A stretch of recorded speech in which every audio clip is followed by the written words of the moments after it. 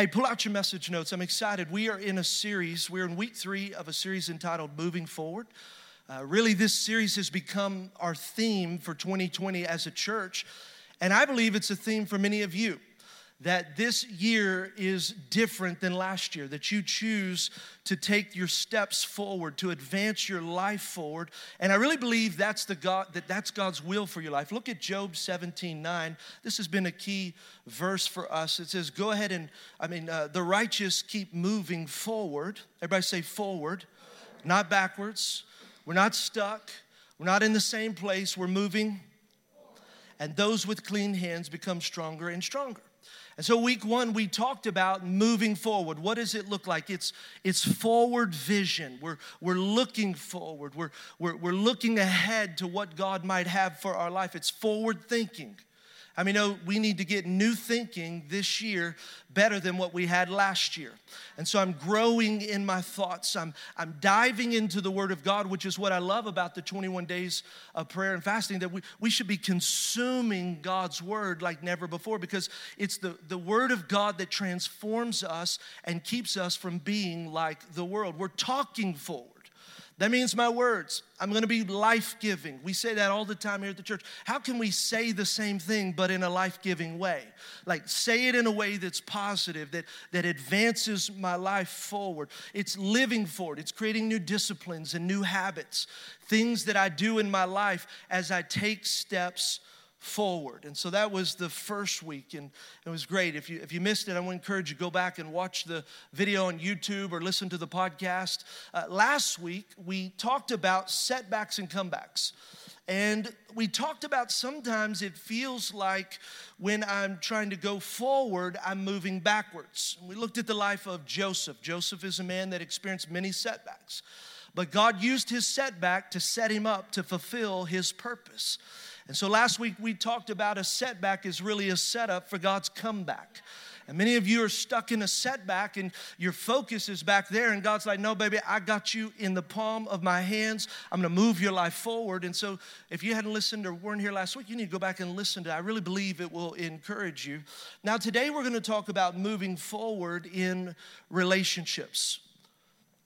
Moving forward in relationships. Now, if we're going to move forward in 2020, we're going to have to take a look at and focus on the relationships that we have in our life. I was reading a magazine, Influence Magazine. I don't know if you've ever read it. I was reading it online, and they had an article that talked about the value of relationships. And what they said is relationships are the currency of life. I thought it was so powerful because sometimes you can think, no, the currency of life is the dollars or the money I have in my pocket. The currency of life is my time. And though those things are very valuable, when you really look at the whole of life, the currency of life is relationships. When you look at your life, I bet you every great opportunity, every promotion, every advancement in life happened because of a relationship. Like someone saw something, said something, did something, God opens up a door. And so if this is the case in our life and the value of our life is based on the relationships we have, how many know we ought to really take inventory of the relationships we have in our life? Like it's important. It's not something we should just unthoughtfully do, something that we just flippantly, we're all friends. No, baby, I want to choose my friends. I want to choose people I do life with. I want to choose people that I spend time with. I want to choose people that I get advice from so that my life moves forwards and not backwards. I love this saying, show me your friends and I'll show you your future. You tell our kids that all the time, but I wonder if as adults we really think about that. We're quick to do that because we don't want our kids hanging around bad influence, but I wonder how many of us are hanging around people that we shouldn't be hanging with if we're trying to move forward. We're the sum total of all of our relationships. You are who you are today because of the people you have in your life and spend time with in your life. And a good exercise to do, not now, maybe later, to write down the 5 people that you spend the most time with. Just write their names down. The people that you get advice from, the people you live with, the people you really connect with. Write their names down, and what you'll find out is your life is the average of those 5 people. That'll make you think. That'll make you maybe say, maybe I should drop a few. Come on, somebody. Look at what the Bible says. It says in Proverbs 27:19, a mirror reflects a man's face, but what he is really like is shown by the kinds of friends he chooses. So what you're really like, it's the people that you hang out with. Are you a chicken or are you an eagle? Come on, somebody. You know, it's like who are you hanging out with really matters. And I believe it's one of the most important decisions you'll make in 2020. I think some of you need to drop some of your friends. I think some of you need to take an honest, thorough inventory of your life. And I get why people hesitate, because when we come to know Christ, you're like, but God, I'm here to save them. No, Jesus saves them. And you're not their Savior. And so what we're called to do is to move forward. And where you're trying to reach back, what I have seen for most people, when you don't let go of those people that are not trying to pursue God, instead of you moving them forward, they start pulling you backwards. And the greatest way to be an example to people is not just through friendship, but it's by example. That they see, wow, there is a God in heaven because of what he's doing in your life. That you have chosen, even though it was hard, to let some people go, but your life is such a testimony. They're like, man, I need joy like that. I need hope like that. Why are they so involved? They look like they got purpose. They got peace. Like I didn't understand. And so then they come to church because they want to figure out how you're doing what you're doing, not because you're hanging out with them. When we talk about friends, I think it's important today, which it's amazing that we even talk about it, but we really got to define the word friend. Like the term friend is evolving, it's changing. You know, when we grew up, and I'm 42, I'll be 43 this month, and you know, when I'm not that old, I'm kind of in the middle. Come on, somebody. And you know, woo, come on, Pat, you look good for 40. Woo. But when I said friend, when you call a friend and say we're friends, we're boys, it's like we hung out together. Like we spend time together. We do dinner together. We go fishing. We go hunting. Maybe girls, you go shopping, or you just get together, you do crafts, or you just do lunch or dinner dates. Like we're there for each other. That's what a friend is. A friend shows up at the hospital. Come on, so a friend shows up in your bad days just like your big days. Like they're physically present, like it's this real relational engagement. But now with social media, that whole term has totally been changed. Like on Facebook, I was doing some study, the average American Facebook user has 328 friends. And you can look at that, you're like, wow, I'm popular. Some of you probably more, some maybe less, doesn't matter. But I got 328 friends. And on Instagram, it's an average of 150 friends. And you're like, wow, that's cool, we're connected. But did you know that the average American only has 2 real close friends? So there's a disparity. It's like, wow, I thought I was, and that's actually down from 6 just 20 years ago. So we're getting more isolated, and here's what's the problem even more than that. 25% of Americans say that they have 0 close friends. So that means just imagine the hundreds of people that are in here right now, 25% of you have no friends. No, you got this online activity, but you got no real deep connectivity. Like there's no authentic, like, oh yeah, well, I like your stuff. I saw what you're doing. It's awesome, but we're not really connecting with real people. And don't get me wrong, I love social media. I'm on social media. I do, Facebook and Instagram. And so I love it. It's awesome. But the challenge is it's creating an epidemic called deferred loneliness.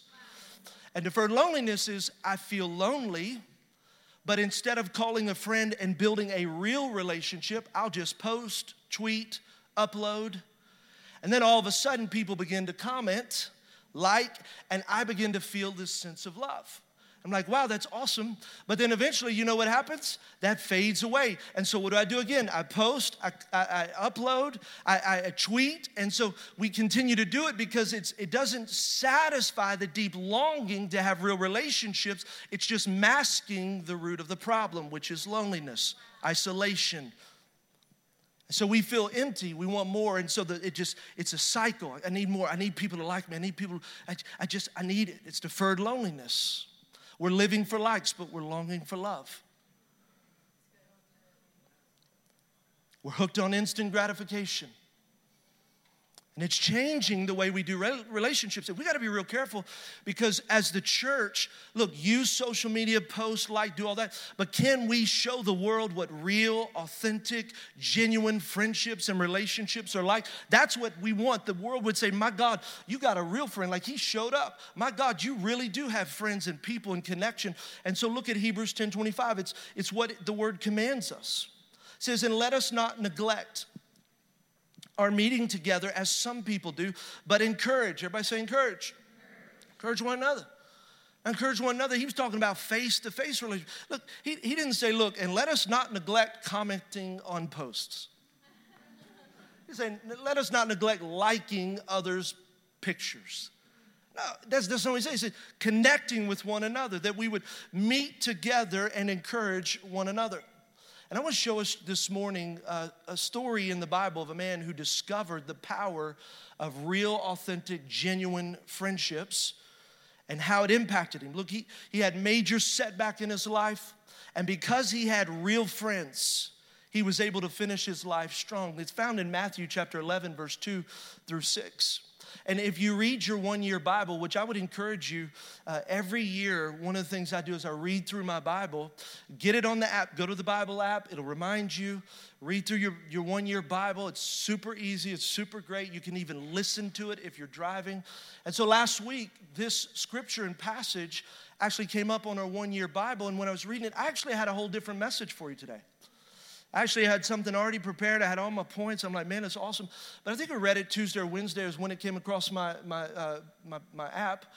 And I thought, oh, no. This is God. I feel like there's something in this. It's amazing to see what happens. It's a story of John the Baptist.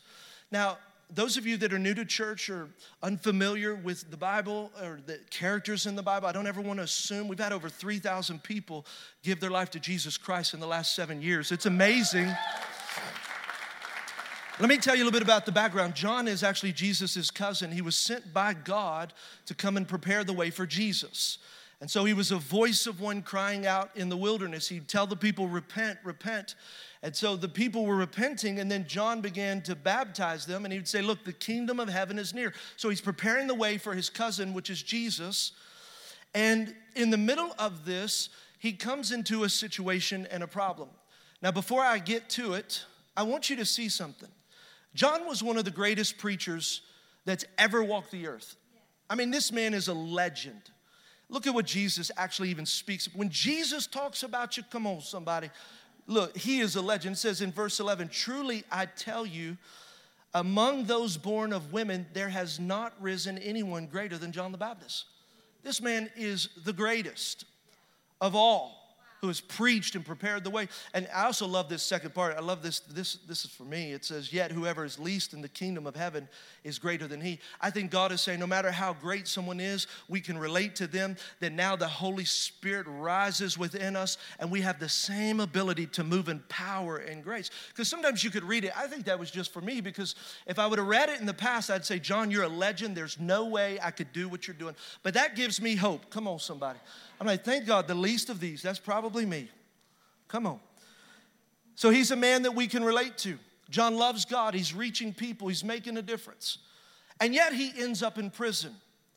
Herod has thrown John into prison because John confronts Herod about divorcing his wife and taking his brother's wife. Come on.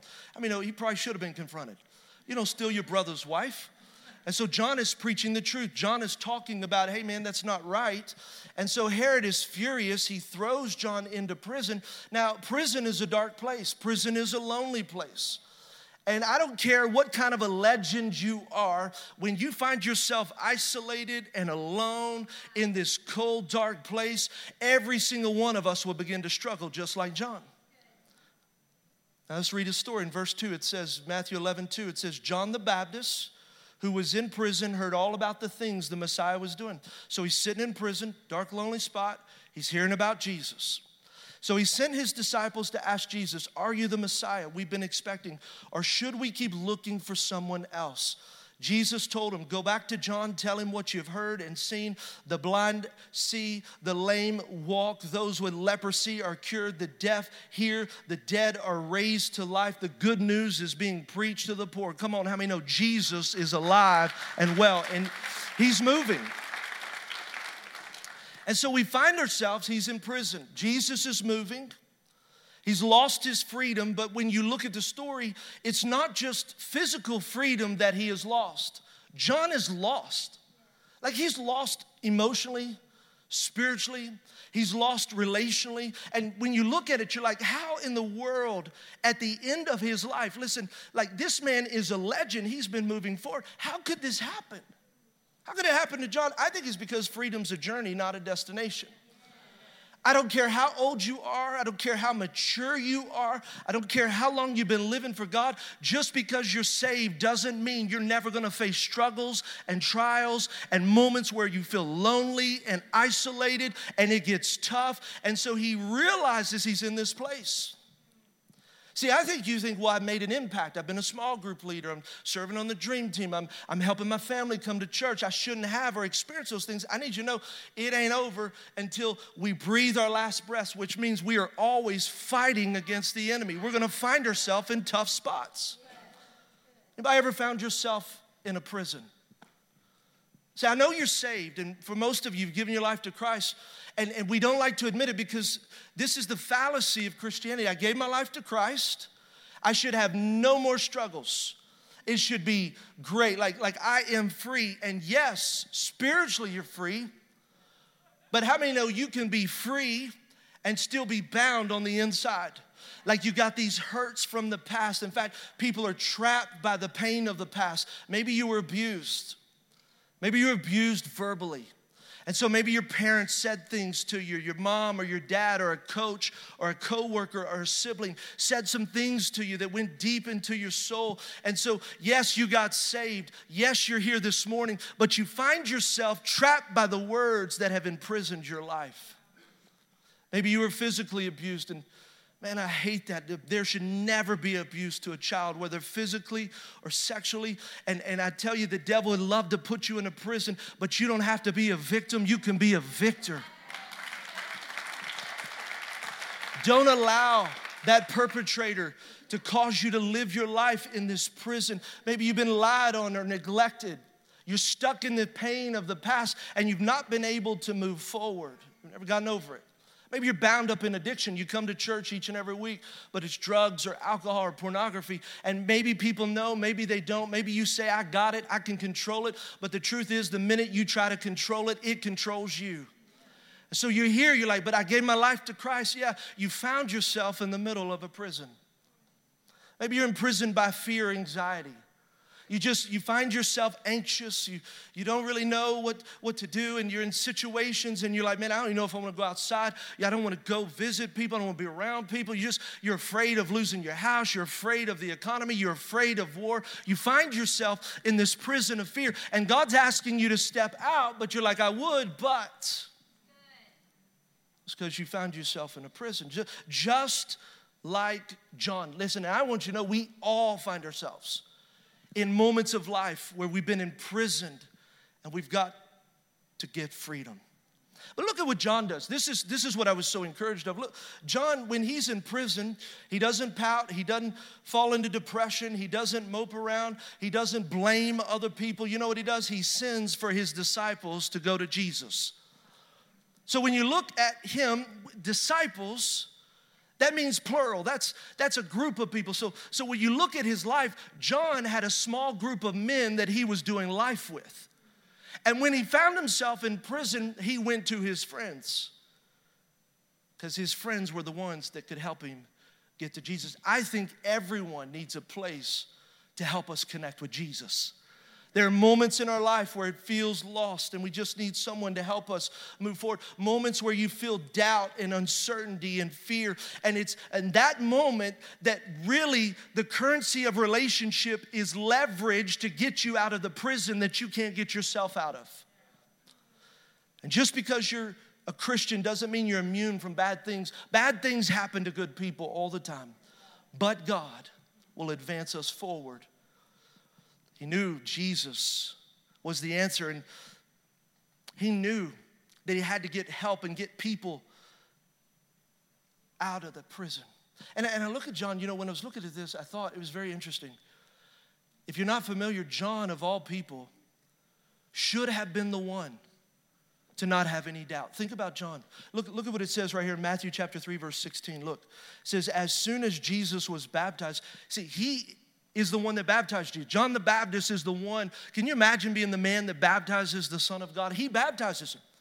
And at that moment, it says the heaven was open and he saw the Spirit of God descending like a dove and alighting on him. And a voice from heaven said, this is my Son whom I am well pleased with. And so you can take this and say, look, John, you were there. How in the world could you have experienced God as real as you did, to have seen the dove descend and the voice of God come from heaven, and yet you find yourself in that prison? Because nobody is immune. Even after his experience. See, some of you have had a real authentic experience, an encounter with God, and you feel like, well, maybe it wasn't real. Maybe God didn't speak to me. Maybe he doesn't love me. He might not even be real. I need you to know everybody experiences that.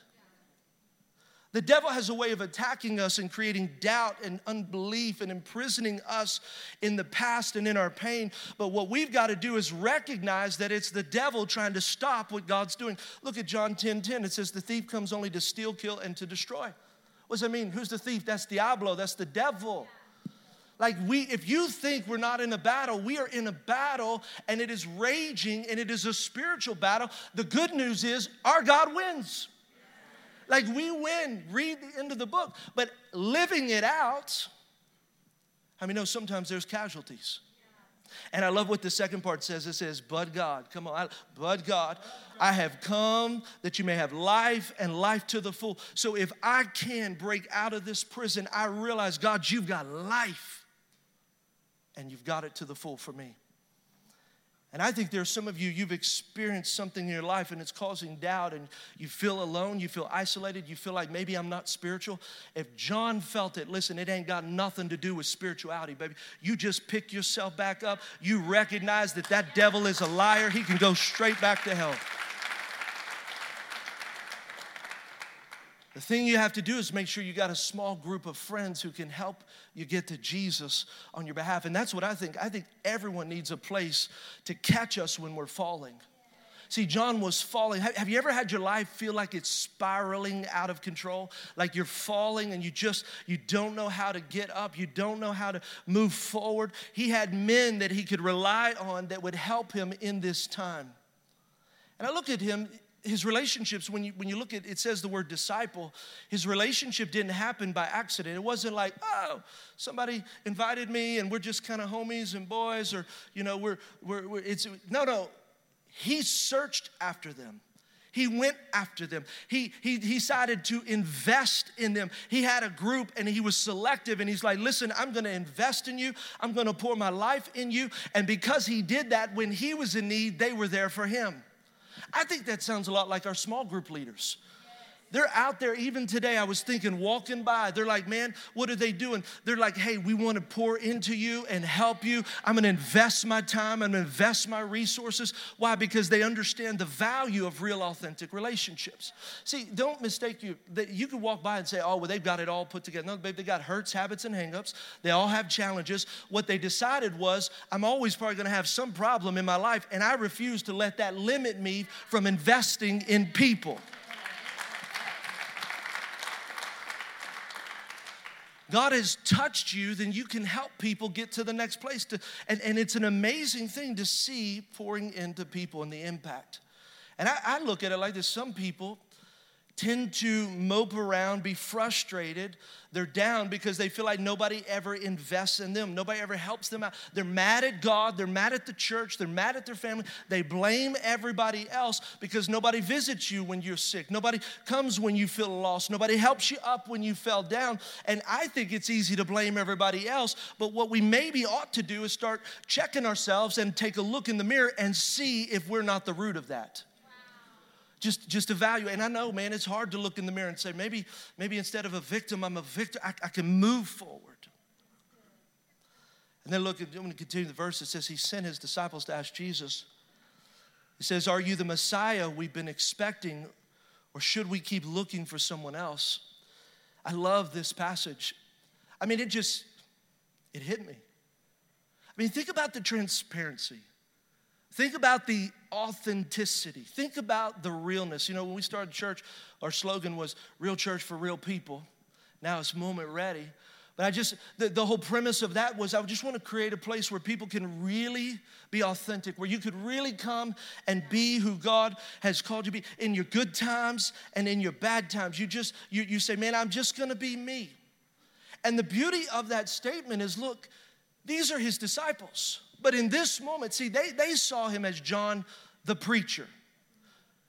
You know, he's the one that's preaching, repent, for the kingdom of heaven is. They saw him as John the baptizer, the one that was baptizing those that had given their life to Christ and repented. And in this moment, they didn't see either one of those. They saw John the lost.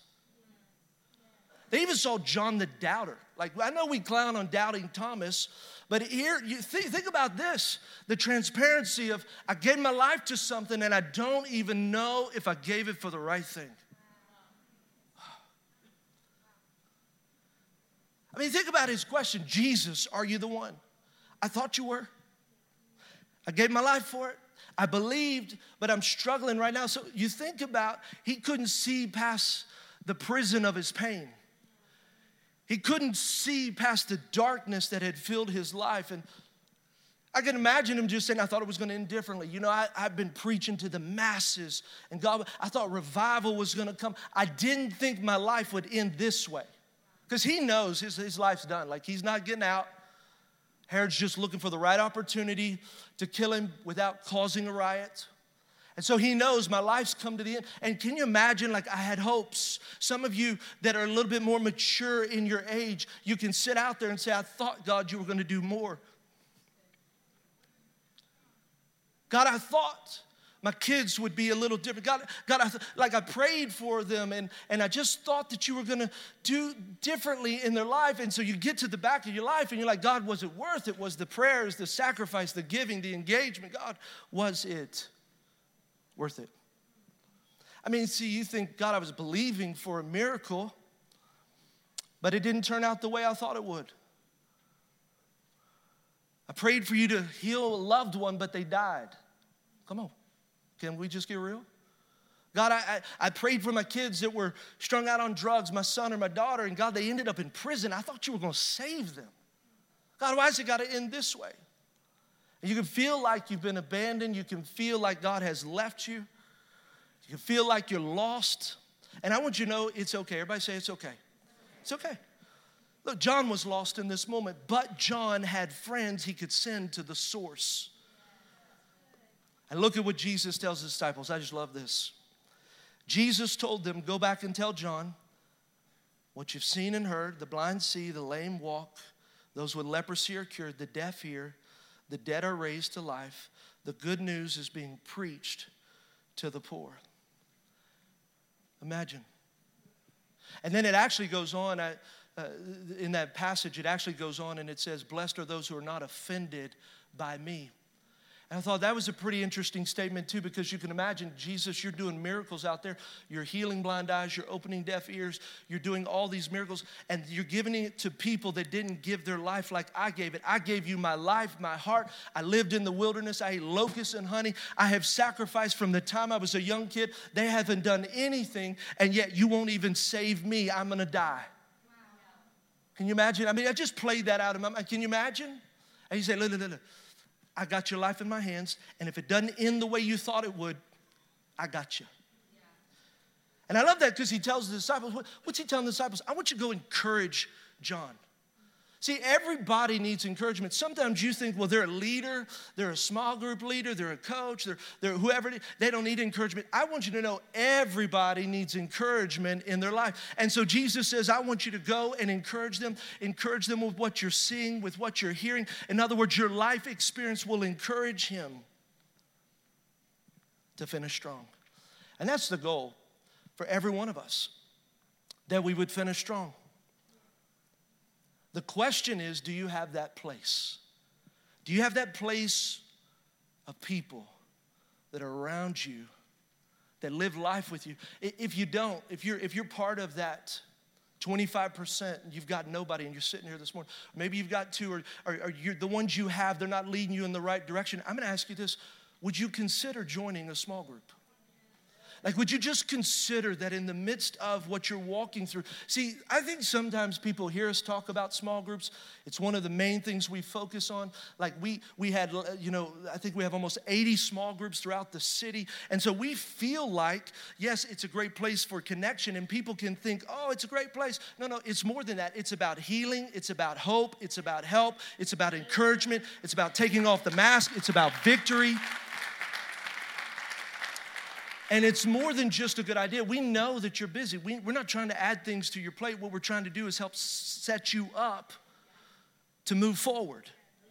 Set you up to create this environment where people are authentic and real. And in your time of need, you've got people that love you. I love our small group leaders. They're trained to pray every day for every person in their small group.